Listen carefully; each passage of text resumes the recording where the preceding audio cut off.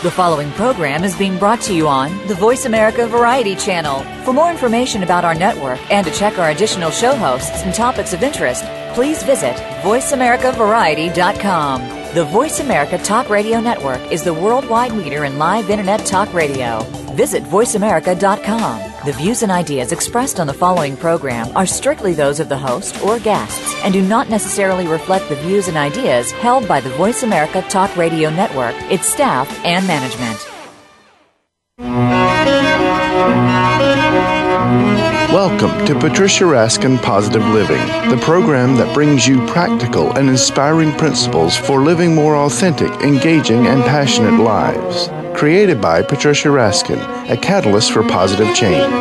All comments, views, and opinions are solely those of the host, guest, and callers. And now, with Patricia Raskin Positive Living, here's your host, Patricia Raskin.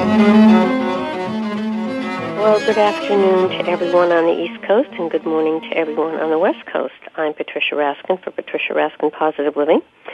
You know, before I start, I want to put in a really important pitch and plug for Voice America Variety, and they didn't ask me to do this. I've been with Voice America about 8 years now, and I think it's a wonderful opportunity for people to be able to hear the positive, to hear information on so many subjects that will help you to enrich your life. So listen to my show each week at 2 p.m. Eastern, 11 a.m. Pacific, and to the other shows on Voice America Variety as well as their other channels. Today we are talking about finding the right relationship. For those of you who are single, we're talking to a well-known relationship coach, and his question is, are you tired of being alone? And he has developed a roadmap to finding and sustaining love. And my guest today is Dane Colby. And Dane Colby is a practicing relationship and well-being coach. He encourages clients to seek personal fulfillment by honoring their desires in conscious win-win relationships. Dane is also the author of 101 Choices on My Path to Well-Being and Maps to Love. He's received the Competent Communicator Award from Toastmasters International and leads groups exploring healthy sexuality and key relationship skills. Welcome, Dane. Well, thank you very much, Patricia. Before we start about tired of being alone, there are a lot of people alone who are unhappy because they want a partner. There are also a lot of people alone who are happy. And there are couples that are together for years and aren't happy. So before we go to people being single, let's talk about some of the reasons that couples today may feel more frustrated in their relationship goals than maybe prior generations where people stayed together for 50 or 60 years, whether they liked it or not. Indeed. Well, I think that one of the biggest shifts is that the media over the last 100 years has shifted the role of relationship from being one of raising children and being a good religious family to the ideal of individual personal fulfillment and ecstasy. And as this is portrayed in various movies and I guess put out there in any number of books, there's a pressure to have more excellence, more flow, more ease, more ecstasy in our relationships, but at the same time, the technology, the research and development to create those relationships, for most people, is similar to what it was 1,000 to 2,000 years ago. So you look at something like nuclear technology, and we've poured trillions of dollars into the development of the relationship just between one atom. And there have been, people go and develop whole careers around developing that relationship to create a scientific and predictable response in the relationship within one atom. And then you take two human beings, which are billions of atoms and so many more dimensions, and we throw people together and expect there to be this magical, predictable alchemy of excellence without that kind of training. So I think that creates dissatisfaction, a lack of research, a lack of investment in conscious, excellent relationships, while simultaneously increasing the expectations exponentially. Well, here's my question. We see so much sexuality, sensuality, and movements, falling in love. Are our expectations too high? Do we want too much chemistry? Should we be looking more at what our forefathers looked at, which was family and religion and solidity? I mean, what do you see, Dane, there? Well, I think the trouble is not do we want too much or should we have... I think the trouble is the gap between research and development and investment and expectations. If you take a typist who wants to type at 60 words per minute and has received no training and is typing at 5 words per minute, the question, do they want too much? They want too much if they don't want to take a typing course for 3 solid months to get to that point of typing at 60 words per minute. On the other hand, which is better? It depends on how important it is. I personally think that relationships are very important and desire is a valuable fuel. However, it leads to frustration if that desire is not channeled in intelligent investments in skills and quality time together to actually create that. I'm a landscaper as well, and so if my clients say, I want this fabulous landscape and I want to give you a few $100 and I want it done by tomorrow, I'll say, yeah, you're going to be disappointed. Let's not even talk further. However, if someone will give me the month it takes and the $50,000 to $200,000 it will cost to buy and integrate all those materials, then it's a very intelligent investment, and they're going to get exactly what they want. So it's very much about really knowing. It sounds like it's knowing who you are first and knowing your personality and your makeup, because for some people, being more traditional or more in the role of maybe relationship the way it was 50 years ago works. For other people, it doesn't. Exactly. If you are content and feel great about a traditional relationship in all of its ups and downs, then that you're going to be very satisfied connecting with someone and making it work and doing the best that you can and knowing there'll be ups and downs. It's the gap of expecting this exceptional, magical relationship to just happen by itself without doing the work that tends to create the frustration. Okay. Now, you talk about stepping outside the box, which is what we were just mentioning, and expanding the definition of what is traditionally considered a relationship. So explain that a little further.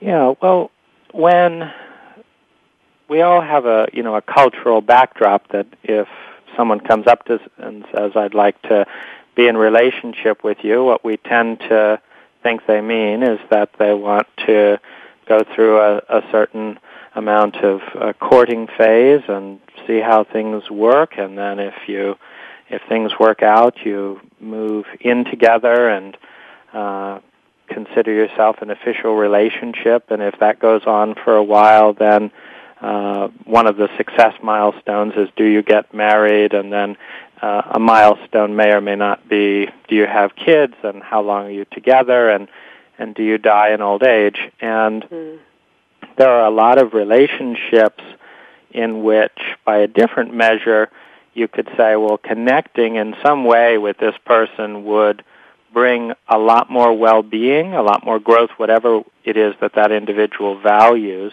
than pain or than what it takes away. And those relationships are often not considered because they don't fit that paradigm. The thought is, I wouldn't want to have kids with this person, or We're different ages, so I don't see us dying together, so I'm not going to even talk to this person. So stepping outside the box is stepping outside of the traditional picture of an idyllic relationship to examine, with this person and this person, is there some way that we can dramatically increase the value in each other's lives by collaborating, by creating something that is bigger than either of us, but is not necessarily in any box of something we've seen before or even exists between any other person. It's about what's true for us. Now, you mentioned doing relationships backwards. What do you mean? Well, I was referring to what I've personally found to work in some of my relationships. And so in a traditional relationship, you put on your good behavior and you spend time trying to impress the other person. You don't confront anything difficult. And over time, things emerge and problems start. You end up stepping on each other's toes in some sensitive areas you didn't really know existed. And then you go into either a breakup or a stalemate of dissatisfaction, or then you get to work proactive or more reactively to go to therapy to do what you can do to repair the damage. And so that would be a normal relationship. So doing it backwards, on a first date, I might ask someone, what are some of the most painful experiences you've had in your relationship history, and which of those might come up in a date scenario so I can be more sensitive to your sore spots.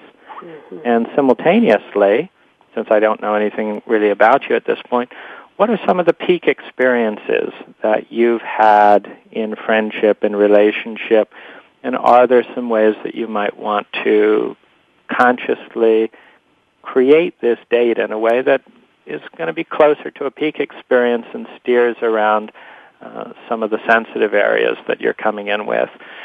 I might also ask someone in the first 12 hours of spending time with them to talk about things like, what does ideal love look like for them? What creates the most value? Having these kinds of conversations up front rather than 3 to 6 months down the road, also telling someone as I listen to them, as I get, if someone, for example, says that I have an inferiority complex, or I feel very uncomfortable around articulate men, it reminds me of my father, etc., then I would bring that up. I would say, okay, so well... what you're saying is put your, I don't want to use the word baggage, Dane, but put your issues on the table in the beginning. Exactly, and get it out of the way. Exactly. So that's definitely an element of doing it backwards, as well as being willing to do the work. Sometimes I will say, we don't really need therapy at the moment, but I can see that there's some areas that it's probably going to be useful to us. So rather than letting stuff accumulate, why don't we proactively seek out whether it's another couple that wants to support us as a couple buddy and form a supportive relationship, or start therapy as a fun growth process to preempt painful growth processes later on. Absolutely. All right, we're going to take a break, and when we come back, my guest today is Dane Colby. And Dane Colby is a relationship coach and a well-being coach. He's the author of 101 Choices on My Path to Well-Being and Maps to Love. And we're talking about relationships and how we navigate them. And next we're going to talk about how do you deal with loneliness, and how can you, use a roadmap to finding love. And what are some of the things that you need to do to really understand your partner, resolving conflict, and being conscious about it all. You're listening to Patricia Raskin Positive Living here on VoiceAmerica.com. Stay tuned. We'll be right back.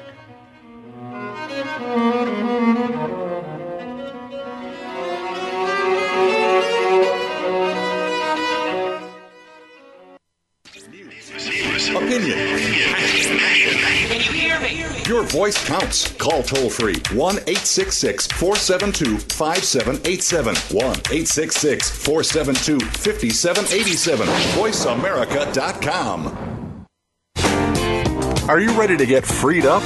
Join Dr. Jennifer Freed, one of America's leading psychological thinkers, for a groundbreaking program with fascinating guests and full participation from you. Freed Up will explore topics like liberation in long-term relationships, parenting in the 21st century, comfort in stressful times, and much more.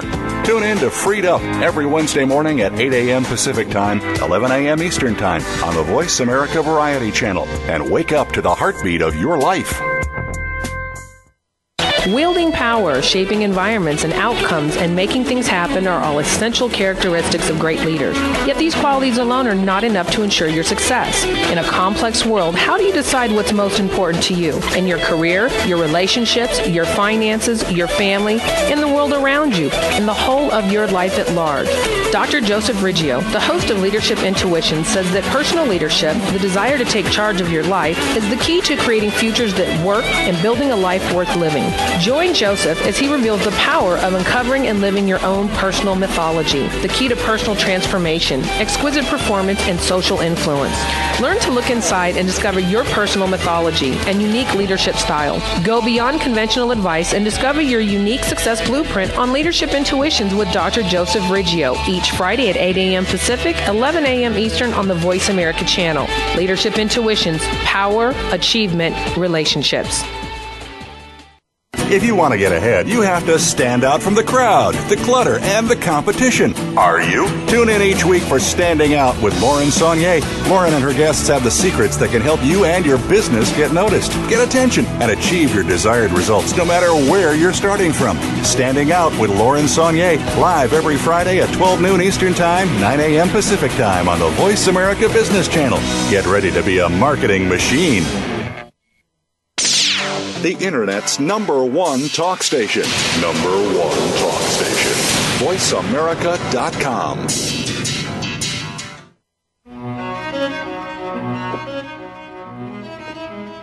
Hi, everyone. We are back. You are listening to Patricia Raskin Positive Living right here on VoiceAmerica.com. And my guest today is Dane Colby, and he is a practicing relationship and well-being coach. He encourages clients to seek personal fulfillment by honoring their desires in conscious win-win relationships. Dane is also the author of 101 Choices on My Path to Well-Being and the Maps to Love. And welcome back, Dane. Thank you. And how can people find you? DiscoverYourGifts.net and MapsToLove.com are two websites. Okay. What is your recipe for a good relationship? Mm-hmm. Well, my personal recipe begins by looking at the analogy of building a house together. And when you build a house, it doesn't begin with frilly paint and lighting fixtures. It begins by looking at where to place it in its environment, how big, cutting out the trenches for the foundation, and putting in some solid work up front so that at the end you have something that will endure in all of the stormy weather that is bound to happen over the years. So for me, what I look for are, first of all, partners that make sense to. That they're not looking for a magical live happily ever after without any conscious effort style of relating. I look for someone that expects to invest. And then I begin by examining our raw materials. I have, 20 hours of quality time a week I can contribute to this relationship without other important areas of my life falling apart. What do you have? I have this amount of money so that we can invest in doing some development work, so that we can take trips in the year, so that we can do this. I have this kind of flexible schedule. What works for you? What can you bring to the table? And this is what I value. These are the kinds of experiences that I really want to cultivate in our relationship. What are the kinds of experiences that you would like to create? And what I'm looking for is cohesion between the desires and the capacities.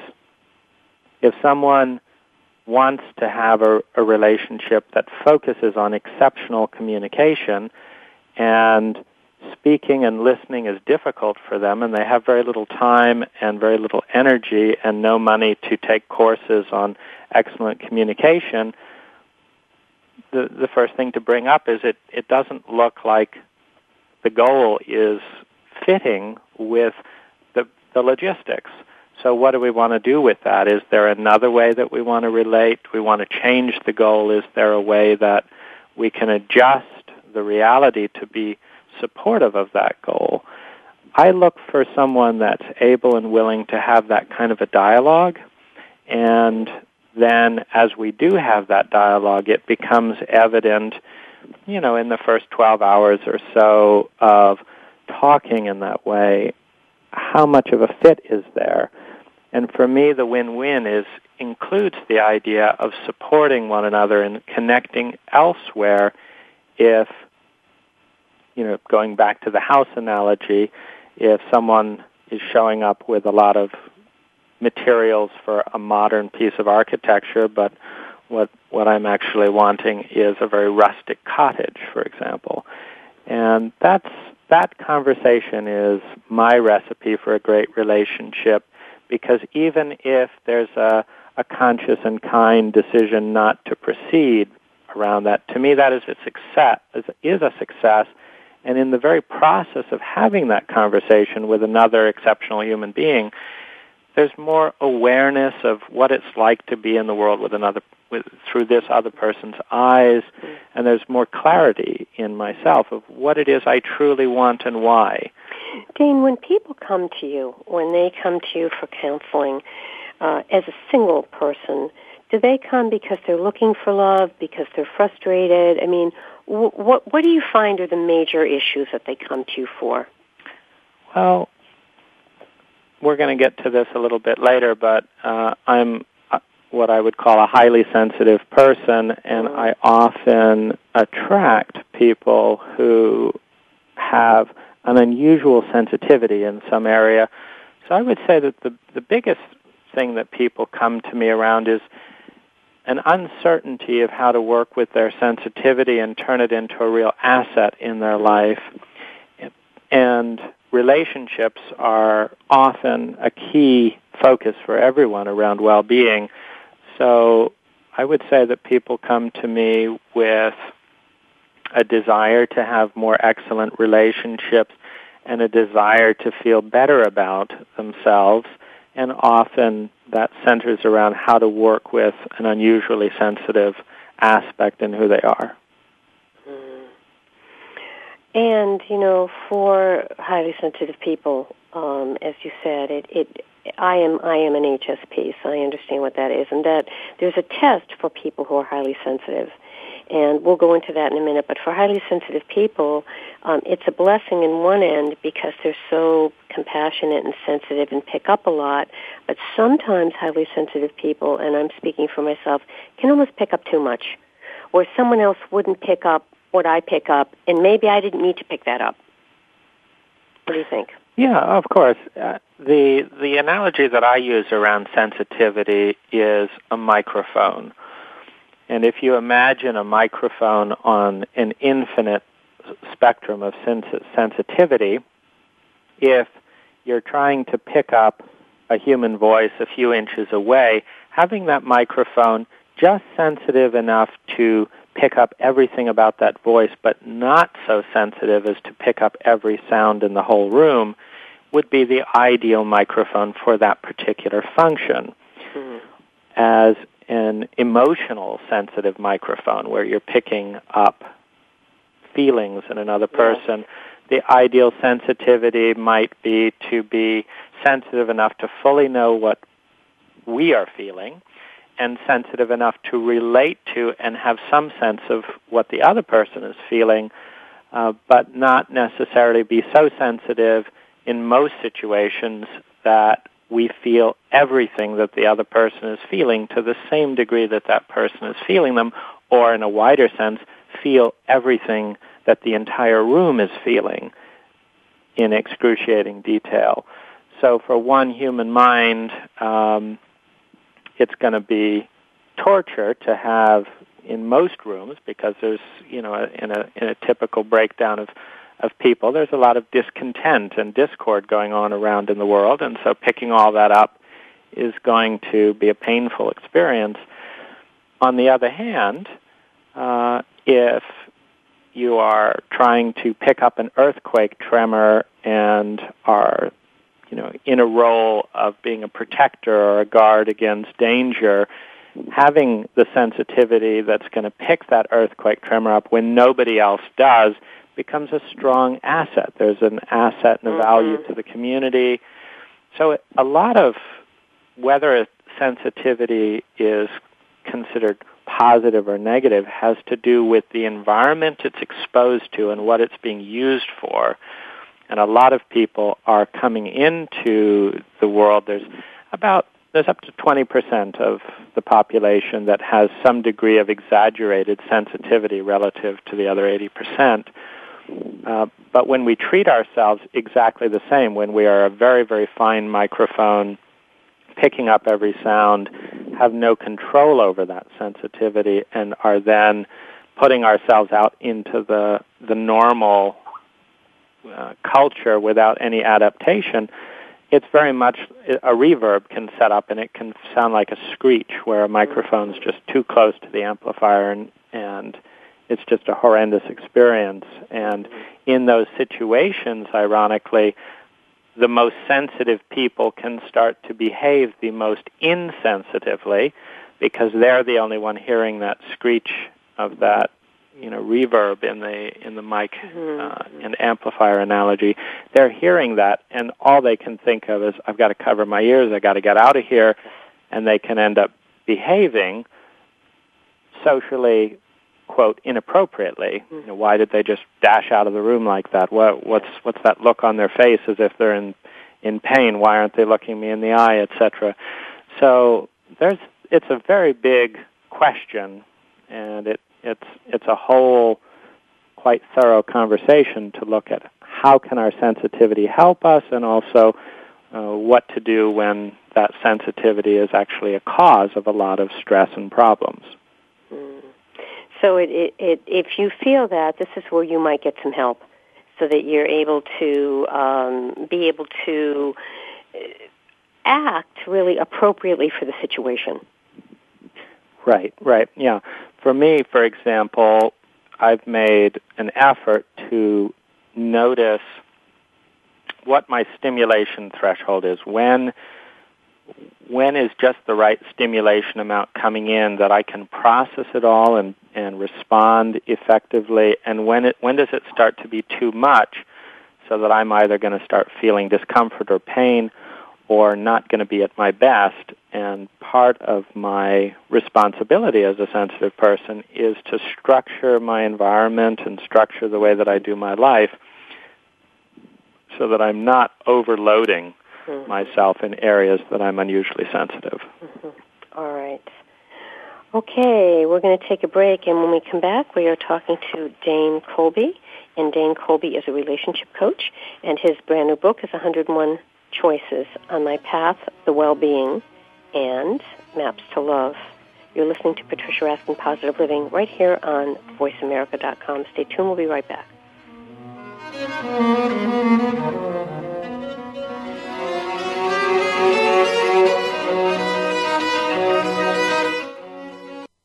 Ask the experts. Call toll-free right now, 1-866-472-5787. And ask our all-star team to answer your question. That's 1-866-472-5787. Thank you for calling. VoiceAmerica.com. Do you know that over 70% of Americans with severe disabilities are unemployed? Are you one of the 2.5 million Americans with epilepsy? If you are, or know someone struggling with these issues, tune in to Disability Matters with Joyce Bender. On the show, Joyce will discuss these issues as well as others. She will have on nationally known guests that will offer helpful insight on disability matters and let you, the listener, call in with your questions and concerns. So if you struggle with a disability or know someone who does, listen to Disability Matters with Joyce Bender, heard every Tuesday at 11 a.m. Pacific Time here on VoiceAmerica.com. Dialogue is the single most powerful leadership tool we have to make a difference in the world. Leading Conversations with host Cheryl Esposito creates a place for that dialogue. Tune into the Voice America Business Channel every Friday as Cheryl hosts new conversations among leaders from around the world in business, government, art, economics, and social change. We'll explore big ideas and everyday actions and learn how their own leadership has led them to discover a newfound sense of possibility in the world. Leading Conversations with Cheryl Esposito, bringing big thinkers together in conversations that make a difference, right here on the Voice America Business Channel every Friday morning at 10 a.m. Pacific Standard Time. Are you ready to go green? You've asked, and we've heard you. Voice America presents the Green Talk Network. Environmental topics are at the forefront of our society, and the Green Talk Network is here to keep you up to date on the latest trends and innovations for the eco-conscious lifestyle. We'll help promote a variety of ideas on the environment, from global warming issues to how you can become more eco-friendly in your daily activities. Be a part of the solution, not the problem. Visit the Green Talk Network page on voiceamerica.com and tune in to help spread the green. The Internet's #1 talk station. #1 talk station. VoiceAmerica.com.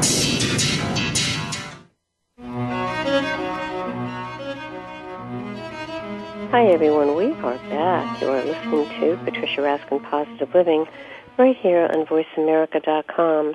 We're talking about relationships. My guest today is Dane Colby, and he's a relationship coach.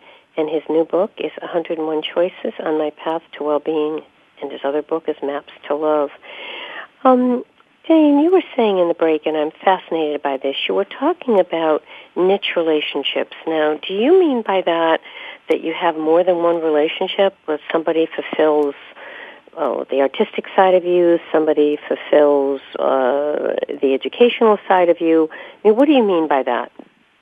Yeah, well, a niche relationship is helpful in particular in this culture where we want everything. You know, we want someone that can have the kind of conversations we want. We want someone that connects with us sexually in the way that we find most satisfying. We want someone that shares our faith. We want someone that enjoys doing the kinds of things that we do, but not just the kinds of things that we do them, but in the way and in the amount of intensity. If we're a traveler and one of us has the time and ability to go on a 2 to 3 week trip, and the other person, it's more 2 to 3 days is about tops.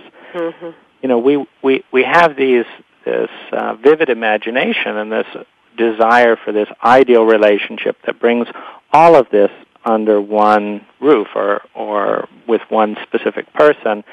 And most of what I see around single people is they are alone and living a very small percentage of that potential because they haven't found one person who can be all of that. Mm-hmm. And so there's a waiting process. And I've gone through that waiting process myself at times and realized that for me, partly because I see relationships as a growing learning process where there's many skills to learn, and the best way to learn them, like riding a bike, is actually get on a bike and start pedaling and get comfortable and find the balance points and stay toned in those inner muscles. So for me, I will always choose to develop multiple niche relationships rather than wait for the one and only in an indefinite holding pattern. And that can be done in a variety of ways, but it always begins with an honest conversation with someone about where the win-win is in that particular relationship. Now, this can be done in a way where, on a very conscious and negotiated level, there are more than one sexual partners, but it can also be done in a sense where you simply say, okay, you have a great, more of a romantic lover relationship with this person here, and they really have time and space for that on Tuesday evenings after yoga, and then Thursday afternoons after work, and then sometimes on a weekend, and then on Wednesdays you get together and have more abstract and spiritual discussions with another friend. You can go traveling with a traveling buddy or traveling friend, and use that as a time to take a break from one's partner.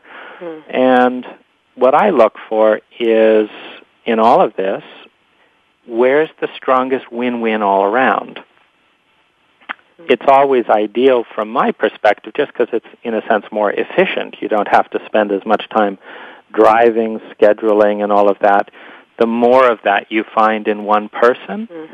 However, I often believe that one can prepare for the one and only better by developing some practice, in the same way that on a career path you don't just jump into the CEO position. You might often start by occupying roles within your company that help give you a feel for all the different environments and situations that can come up. So what you're saying is that if you don't find the one person, that you may have different people who will fulfill those needs. So you might have 2 or 3 people. But what about the sexual part now? I mean, is that more than one person, or is that one person? It depends on the dynamic. For me, I operate within a framework of win-win and transparency. So, for example, I've had very good monogamous relationships at times where it felt like 80% of what drew us together was a really good fit, and and where there was a sense of deep sexual fulfillment in the relationship, and so there was no need for it to be a non-monogamous relationship, and then have platonic niche relationships in other areas where you don't quite fit. In other situations where, for example, this has come up a few times for me, I've connected very strongly romantically with someone, but their schedule, work-wise and travel-wise, literally meant that they would feel pressured if we spent more than 2 days together in any capacity. And I found that as a sexual lover, that part of me didn't feel fulfilled in spending 2 sometimes hurried, days a week together. And so in those situations, if there's a really good fit, I might approach them and say, we can either separate, or we can understand that since this isn't an ideal fit for me, this may be more of a growing or an interim relationship, and either I will, still be dating because this isn't as intense as I would like a relationship to be, or that when we are not together for our scheduled times, and taking into account all of the important safe sex information, I may be having other lovers in those days that we are apart. Does that work for you? Now, if it works for that specific person a lot more than disengaging or making more room in their calendar, then that would be considered a win-win for as long as it lasted. So it's whatever works for the 2 people is what you're saying. Exactly. And, of course, if there is another lover involved, it has to work for them as well.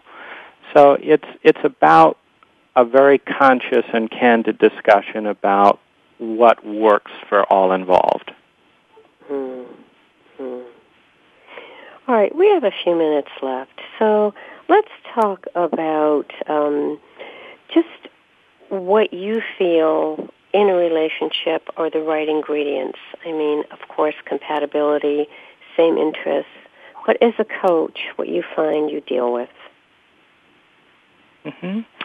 Well, there's actually I'm working on a new book right now on the kind of mechanisms of chemistry, the forces that create chemistry and pull us apart. One of them is, and there's some areas that need to be very similar. One of them is the pace of decision making. If one person makes decisions in a kind of once the information is on the table, like, do we want to take this particular trip for this amount of money at this date? Should we do it?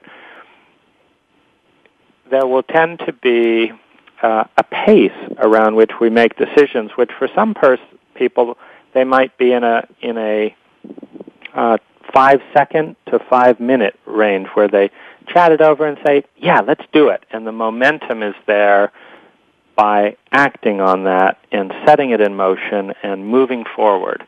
It's like the speed we're driving on the freeway. Mm-hmm. Another person may need to think about that for a week, and then they know. And when the gap in decision-making speed gets too big, where one person is in the comfortable 1 to 5 minute range and the other person is in the comfortable 1 day to a week range, that gap puts tremendous strain in the same way that if two people are walking and one's walking at 1 mile an hour and one wants to walk at 5 miles an hour, there will be a frustration because we're not able to both go at our normal kind of stretching, comfortable, alive pace. So that's one thing that I think is very important to look at in relationship chemistry.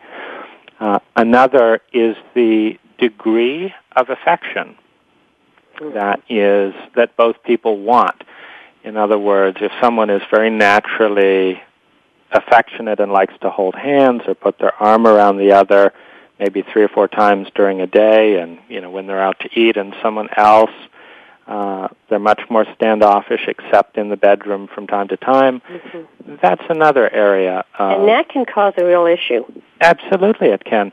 And so the biggest thing that I want to say is that we are more complex, and there are more variables than we give ourselves credit mm-hmm. for, than we often consider.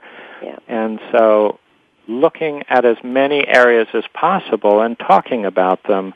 What about personality tests? Do you think that helps? I think that personality tests tend to create probable tendencies in chemistry, but for example, I've never found a personality test that is as helpful as just telling a person how I tend to function and be in daily life and in relationship. And I think that's my approach, is actually to use kind of a film script mode where I might walk a partner through a specific memory of mine and in intimate detail and talk about how long it took for this to happen, how I behaved in this way and in that way, why, and then invite them to do the same so that we can imagine one another or what it might be like to be in each other's ideal movies. And the more nuanced that is, the more we can see, can I see myself playing that character?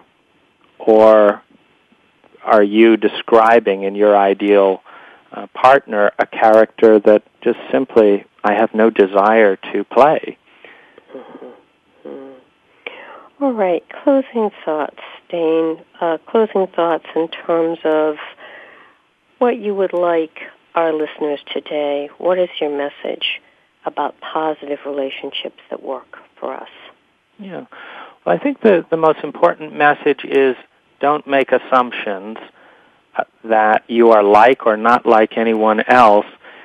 And to take that a little further, don't even assume that individual people are that much like other people. In one way, we are species of one. We are so unique in the way that we think and feel, and our relationship with spirit and our bodies and the way that we function in the world, and even our perception of truth, that to approach another human being as if we were going to Japan and being open to that there's a whole nother culture over here that does things that make perfect sense to them for very different reasons than we may ever be able to relate to. And to have that kind of respect and also reverence,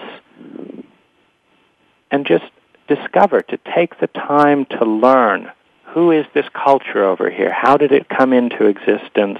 How does it serve this person? And how can I relate? That, for me, is the beginning of a long and beautiful conversation that helps to expand our sense of who we are and what relationships can be. Thank you so much for being on the program. Thank you so much, Dane. And people can write you at Dane Easter, DaneEaster at Comcast.net. Okay, and the websites again are? DiscoverYourGifts.net. That's for highly sensitive people, and for others wanting exceptional relationship, MapsToLove.com. Thank you. All right, folks, remember, stay healthy, stay happy, get the support you need, and know you can make your dreams come true. All right, until next time, I'm Patricia Raskin for Patricia Raskin Positive Living, right here on VoiceAmerica.com. Bye for now.